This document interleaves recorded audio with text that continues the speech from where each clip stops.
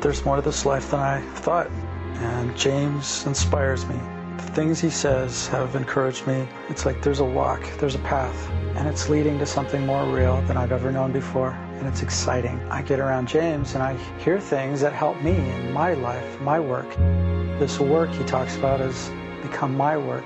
I am excited about the possibility that other people could be affected, other people could be inspired to work on themselves, to grow, to realize there's more to this life.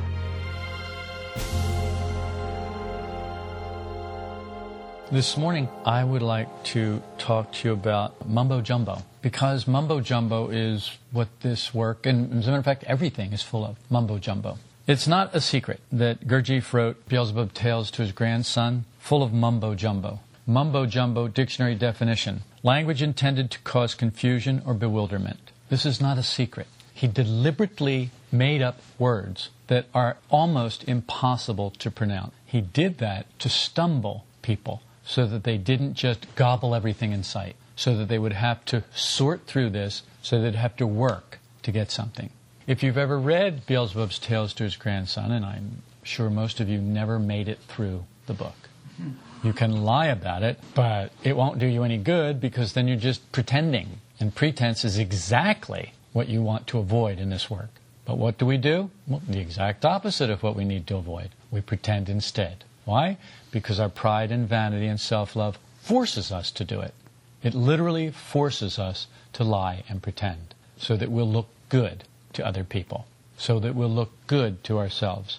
And we will actually begin to believe what we are pretending. If we pretend long enough, we will believe it. And if we believe it, then it becomes for us reality. And once the lie becomes reality, it's even more difficult to get out of it.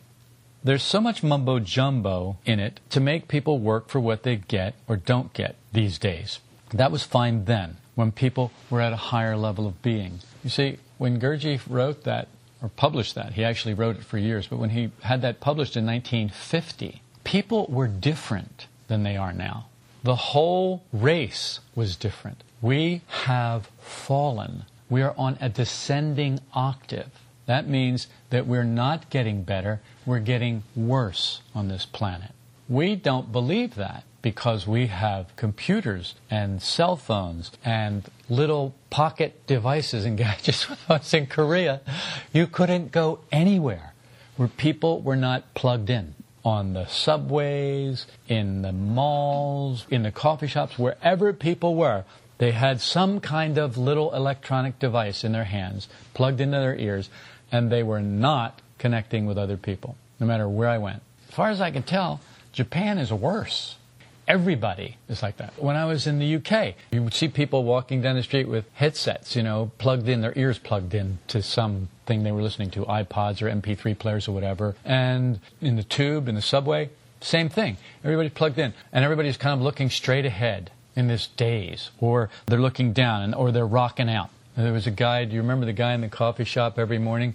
Bald guy, and he was sitting over there reading the paper and just rocking out. He was playing the drums and playing the guitar, and he's plugged in. And he was absolutely not there. There was no one else in that coffee shop for him. He was in his own world. This is not the direction that we, as a race of man-machines, need to be going in order to become more aware. Do you see that we're closing ourselves off from others? Not connecting with them, not consciously loving one another, not consciously communicating and overcoming the confusion of tongues. We are taking the line of least resistance. We are going down on a descending octave. We are getting more and more separate.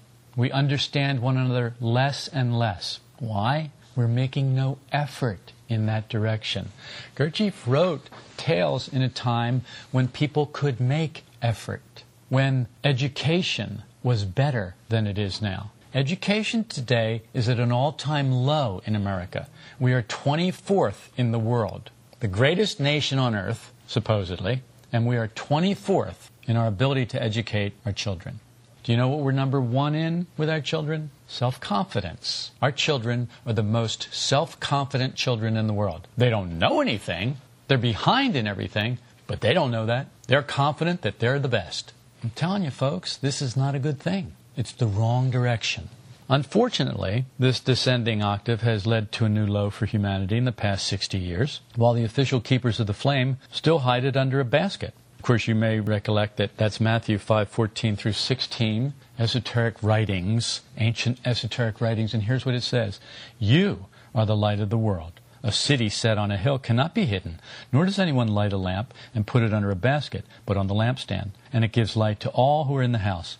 Let your light shine before men in such a way that they may see your good works and glorify your Father who is in heaven. And remember, heaven is this expanding state of consciousness, this higher level of being that we are aiming at, or we're supposed to be aiming at, if we are doing this work and we have a work aim. That's what we're supposed to be aiming at. Intelligence, according to this work, is flexibility. Not much of that going around when it comes to these teachings. Why? Because instead of people putting the light up on the lampstand now, 60 years after, instead of people doing that, what they're doing is still clinging to this idea that the whole race is at the same level, that we're not descending, that we're just at the same level, and all we have to do is just parrot what Gurdjieff did and said, and everything will be fine. But if you look around, everything is not fine. And so what we have to do is we have to adapt. It was funny, when I was in Korea, this guy had been in a work group in New York City. That was how he got to work. And there were no blacks allowed in that group and no gays allowed in that group. And you had a reading list, and that's all you were allowed to read and nothing else. And no one was allowed to say they were in the group, and they were not allowed to say anything about the work to anybody, and no one was allowed to tell who their teacher was. And if they were somewhere with their teacher, they were not allowed to say, well, this is my teacher, and he teaches this or that. They were not allowed to do any of it. It all had to be secret and hidden. And that's fine. I have no problem with that. I do not believe that Gurdjieff would not take advantage of podcasting today. I don't believe it. Connie told me last night, I think, she said, I don't think that Jesus would be doing this. And I said, okay, I don't know what Jesus would be doing, but I know that he wouldn't be Jesus today. He'd probably be Jack or Harry or Ralph or whatever, and he would probably be doing whatever would get the message across. So maybe he wouldn't be feeding 5,000 because that'd just look like some trick. Maybe he wouldn't be walking on water because now we have these magicians who are doing all that stuff. And it would just look like some hoax. The same thing that Moses and Aaron did. They throw down the staff and it turns into a snake. And Pharaoh's magicians did the same thing. They did this and Pharaoh's magicians did the same thing. They just nulled everything that they did. Do you understand what I'm saying? So perhaps he wouldn't do that. I don't know what he would do. But I do know that this is what I'm doing. And this is what I'm doing because it works. That's all. It works. I think we need to do what works. I think putting the light on the lampstand so that people can see it, I don't think that's a bad thing. I think that keeping things secret is an internal thing. When you pray, go inside to your inner chamber and pray to your Father in secret. In other words, pray to your Father, higher influences, in secret. Don't boast. Don't come out here and tell people about it. Why? Because, like Emerson said, if you want to stop a man from doing something, get him to talk about it. It wastes force. It wastes energy, and it leads to pride and vanity, which is not a good idea. That's how it appears to me. So I'm doing what I'm doing because that's the way I think it needs to be done now. Desperate times call for desperate measures. The house is on fire, and we're fiddling with first conscious shocks, second force, carbon-12, and the mystic meaning of the Enneagram. Okay? I don't see any difference between that, running back into the house to get your pictures or your money or this or that, or running back into the house to get your books, your definition books. What was a conscious shock again? Oh, what's carbon-12 and what am I supposed to do with it? Oh, the Enneagram, what does that mean? Oh, and second force, what was that? What's the first conscious shock?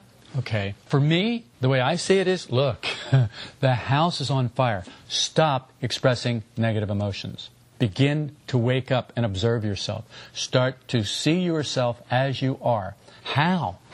Put on the glasses of this work. Put on the spectacles of this work and begin to see yourself through the ideas that esoteric teachings have been giving mankind for thousands of years. Newsflash, Gurdjieff did not invent this. The G in Gurdjieff doesn't stand for God.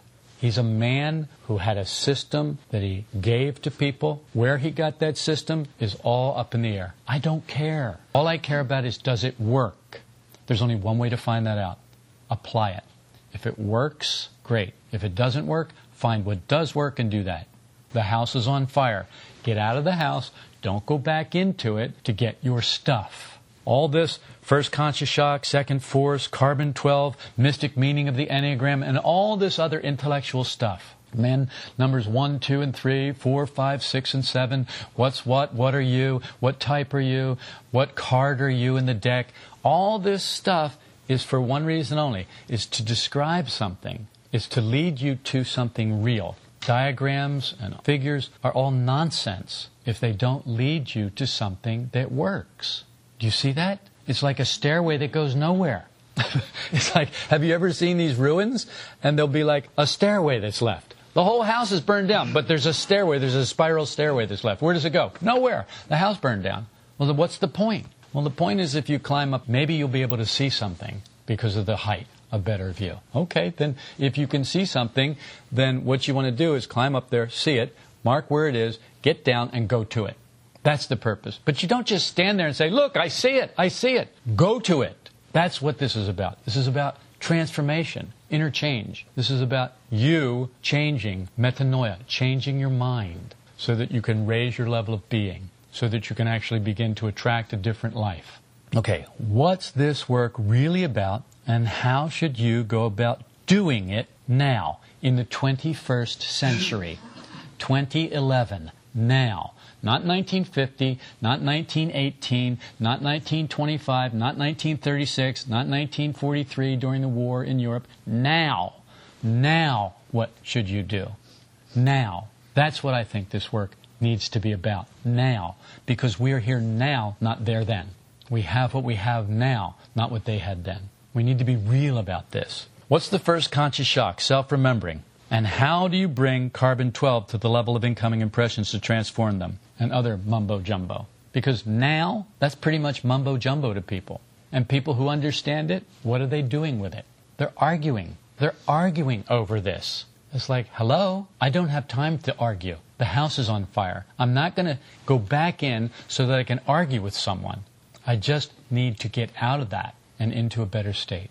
If you have begun to grasp that your internal world determines what your external world will be like, unlikely as that may seem to all of us, you will have some understanding of the importance of impressions. If you understand, even begin to grasp, that your internal world determines what your external world will be like, then you begin to understand how important impressions are. Impressions feed your internal world. Your external world then reflects your internal world. Most important is how you take them into this internal world of yours and where they come to rest in there. That's the most important thing about impressions. How you take them in, where they go, where they come to rest, where they stay. As we are, impressions act on us mechanically through old associations. Until we put the work between them and our reaction to them, we will not know what self-remembering really means. We must somehow get this work between the impressions that are coming in and us inside. We've got to get the work between us and the impressions coming in. Until we can do that, the impressions are going to go the same place they've always gone, and nothing will change about us. Except we'll be more proud, more arrogant, more self-righteous, and more self-absorbed, and less able to transform. Working with people around the world has given new meaning to the idea of willing what happens to us in life. See, getting out there with people, not just having this intellectual exercise, but actually getting out there and talking with people and working with people and living with people. Just like Ouspensky and Nickel and who was the other one? Oh, Gurdjieff. Just like those people did. They had these houses where people came and lived and they worked together. And they had the hard stuff of living with someone and working with someone and rubbing up against people with lots and lots of unpleasant manifestations. And that's where the friction came from that caused the heat that would generate this fire of transformation inside of us, inside of them. And I promise you, when I go and do that with people, there's a lot of heat. and you find things out that you never would find out by just talking on a podcast or listening to a podcast or just sitting in a room talking with someone intellectually. Living with people is different. That's why they did that. That's why I do that. Somebody said to me on a plane one time coming back from somewhere, well, aren't you afraid that these people will like rob you or kill you? And I said, no, that never occurred to me. No, I'm not afraid. I must be crazy. They're the ones who should be afraid because I'm bringing light. And light shows things that we have hidden. We have hidden them because we don't want to see them. So when the light comes, we don't like it. You must have some experience of this. Well, trust me when I say that people out there are the same. You're not alone in this. People out there are the same. In fact, a lot of them are a lot worse. They kick a lot harder than you do. And over the years, you've thrown some really incredible fits, if you remember. Well, people are still doing that. You know, it's just like taking a cup of cold water and throwing it on a hot fire. Steam, sputtering, just same thing. Nothing's different. It's the same thing every time. It's been amazing to me how much of a surprise this has been to people, especially since I've been teaching it for years. I've been teaching this for years. They've been listening to podcasts for years, and yet it's a big shock to them. When they actually face the work, it's this huge shock. And they say, I had no idea that's what self-remembering was about. I had no idea. They get a shock, and they go, is that what that is? That's horrible. I hate that. It's like, why would anyone want that? You mustn't let life take you to things. You must not let life take you to things. Do you understand this? You can't let life lead you. You can't let life determine where you are going to go inside of yourself. You can't let other people tell you what kind of a day you're going to have. You can't let other people's behavior make you negative and make you live in bad states and slums inside of yourself. You can't do that. It doesn't work. You must go to these things in life. You must go to them. You must not be dragged to them. You must go to them willingly. This begins to transform you from victim to director, from victim to participant. It radically changes how you take in impressions. Willing what happens to you in life changes your relationship to second force. Second force is quite simply that which opposes your aim, your goal, what you want. That's all. Second force is just a way of saying that which opposes you, that which comes up to stop you from doing what you want to do. For example, you want to be a movie star. And what is opposing force? Well, we won't even start with you have no talent whatsoever. It's like that. What is that program? There was some TV program with this Simon guy. American Idol. People thought they were great singers. And so they would come and sing. And everyone would just kind of go, oh my God. They'd be putting their fingers in their ears. It's like, how could you possibly think you could carry a tune? Imagination satisfies every center. And then this guy would have the hard task of telling them, you have no talent whatsoever. You're a horror. You're like fingernails on a chalkboard. You're making our hair curl. And those of us who had curly hair, it's now straight. And those of us who had hair, we're now going bald. Stop, please. Go find your mission in life. It's not singing. Whatever. Oh, he's so mean. Yes, he's mean because he has the audacity to tell someone the truth and give them the opportunity to have a life free of imagination. But he's mean. We're sick. But he could have said it in a nicer way, really. And you think someone else hasn't tried to tell that idiot in a nicer way? It just doesn't make it across. We don't believe it. Imagination satisfies every center. I couldn't believe some of the thing people would sing, and I go, oh my God, how could you think that you could sing? Anyway. Well, you shouldn't step on people's dreams. Okay. And let them have their dreams in a refrigerator box under an underpass.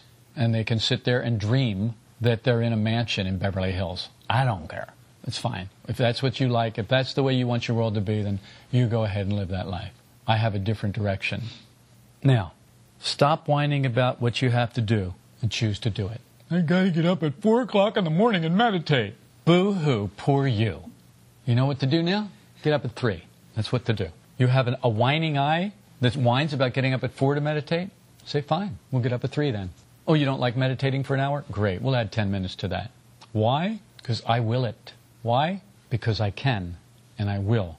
Why? Because I'm not going to be dragged to the things I have to do. I'm going to go to them of my own free will. Do you see the difference? Okay, that's what I'm talking about.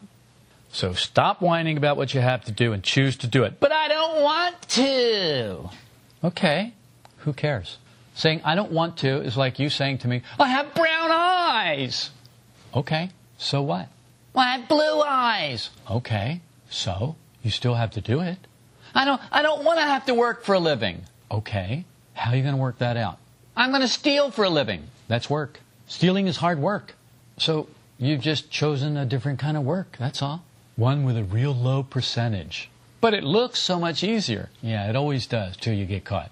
I guess what I'm saying is when you moan about life, you are strengthening second force. You're not weakening it at all. You're weakening yourself. You're weakening your own will. You are being pulled and directed by life. It's like you have a ring in your nose and a chain on it, and life is pulling you around. You get weaker and weaker resisting it. When you will what you have to do, you eliminate second force at that point. What can oppose you if you want to do it? It's like, look, I want to come here this morning. I don't have to. I want to. Has there ever been a morning when I didn't want to? Yes, lots of them. You know what I did? I wanted to.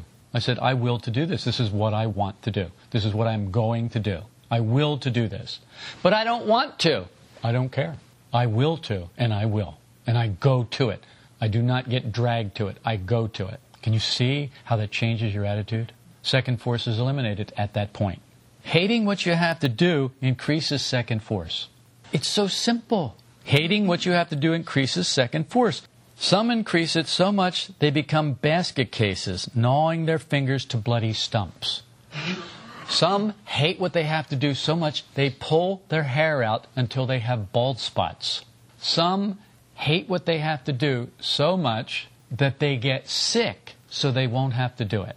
Some people hate that they eat all the time and get fat, so they stick their finger down their throat and throw up and then eat some more. And then they get addicted to that. There are people with a callus on their finger from sticking their finger down their throat. This is the truth, people. This is the reality of hating what you have to do. This is the reality of increasing second force by not willing to do what you have to do. This is a very simple thing. You can do this, but you must first understand it. When you've got something to do, gird up your loins and do it. Like the Nike commercial used to say. Just do it. You whine and waste so much energy complaining about it when you could put that energy and force to good use and just do it. But I don't want to.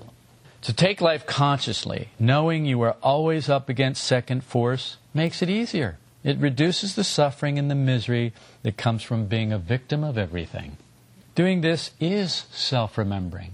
Because you're taking impressions in more consciously. You see, you have to be more conscious to will something. You must take the impressions in more consciously. So already you're more conscious. Already this is a form of self-remembering. Can you see that? You transform the impressions by willing what happens. That is, let me give you an example. When I was in Macedonia working with a family there, the guy had panic attacks. And so we were driving in the car one day, we were going to this town, and he started to have a panic attack. And he told me, I'm having a panic attack right now. I'm afraid of this and I'm afraid of that. And I'm afraid I'm going to die. And oh, my heart is racing. And he's checking his pulse and going through all this stuff. And he's afraid he's going to die. I said, will it? Will it? You are going to die. There's nothing you can do about that. You are going to die. Maybe not right now, but you are going to die. So will it? Yes, I'm going to die. Okay, am I ready to die? And I said, so get ready to die. He said, well, I can't. I don't want to leave my wife. I don't want to leave my child. I said, but you will. So why not will it? I said, look, put the pedal to the metal. Make this car go as fast as you can make it go. And just let me grab the steering wheel and haul it all the way over to this side. We'll go flipping through everything and we'll be dead. That'll be that. Let's just will it. No! I said, why? We're going to die. What's the problem? I'm not ready. I said, well, get ready. All of a sudden, he got it. And he said, oh, well, the panic's all gone now. I said, right, because you're willing it. But it's just a trick of the mind. Yeah, and so was the panic attack, you boob. So which trick is better? The one that gives you control or the one that takes you out of control and makes you crazy? I mean, which do you want to be? Do you want to be free or do you want to be insane? Do you want to be dragged around by life or do you want to go where you have to go in life? You have to go to death. Will it? I got an email about my flight from Korea to California. And the same guy said to me, even if the plane, plummeted you to your death, something tells me you will go down smiling and happy. He got my number. That's exactly right. If the plane is crashing, I'm going down smiling and happy. Why? Because I will it. What are you going to do? Hold the plane up with your fear? With your panic? It's insane. It's absolutely insane to die with that mind of fear and panic and craziness. Because how you go out is how you come in. You want to come in like that? You want to come into the next room like that? With that mind? I hope not. I don't. I won't. I will it. This guy from the panic attack in the car, maybe he's getting it. Or at least he can see that someone is. That it's possible to will what happens to you in life. Beyond all the mumbo-jumbo, there's a very real and practical application of these ideas that leads to psychotransformation. You have a physical body that occupies a place in time and space. You have a psychological body. This work helps you distinguish the difference between the two. That's one of its purposes, so that you can distinguish the difference between your psychological body and your physical body. I know this seems like so obvious, but if you'll think about it, it's not so obvious. You think you are your physical body, but you are actually your psychological body. That is the more powerful, more lasting body. Unfortunately, your psychological body is in such darkness and chaos that it won't last long after your physical body is gone.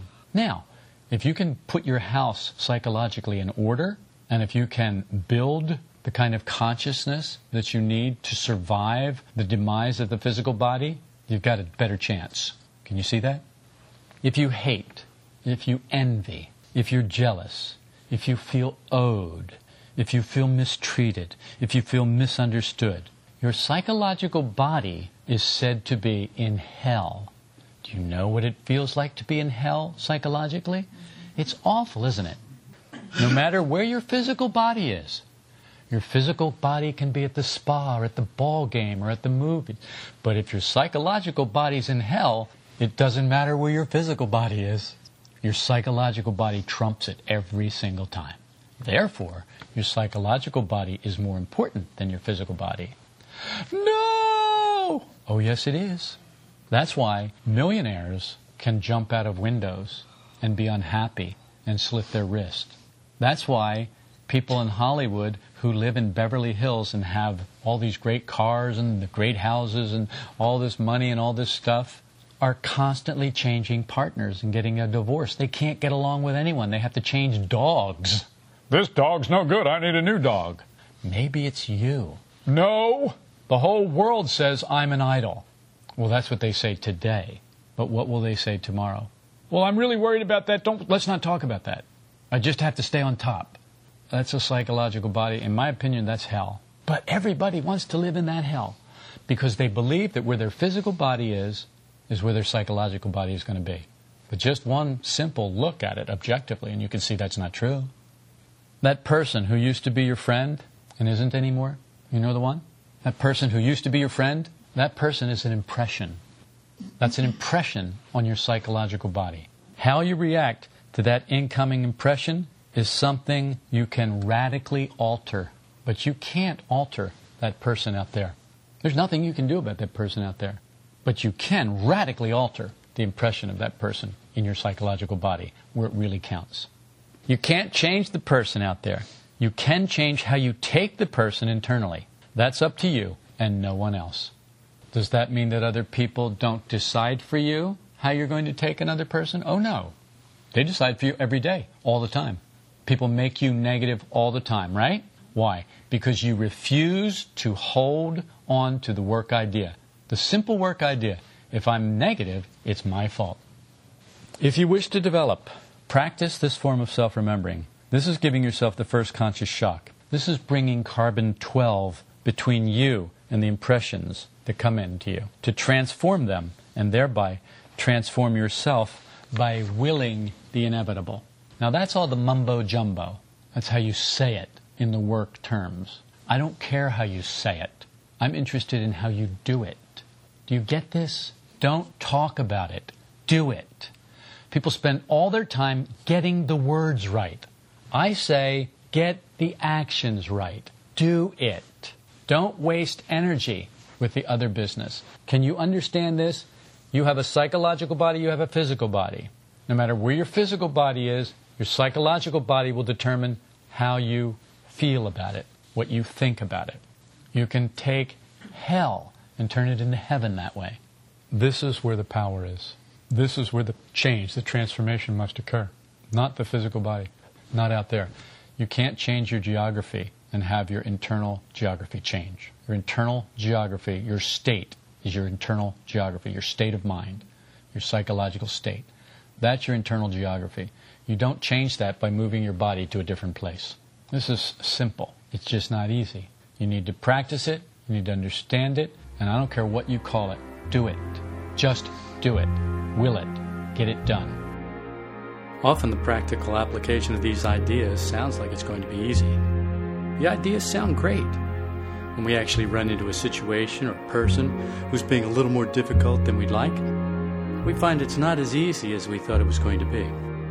If you've hit a snag with some aspect of this work and its practical application in your everyday life, I invite you to write James at solidrockvista.com.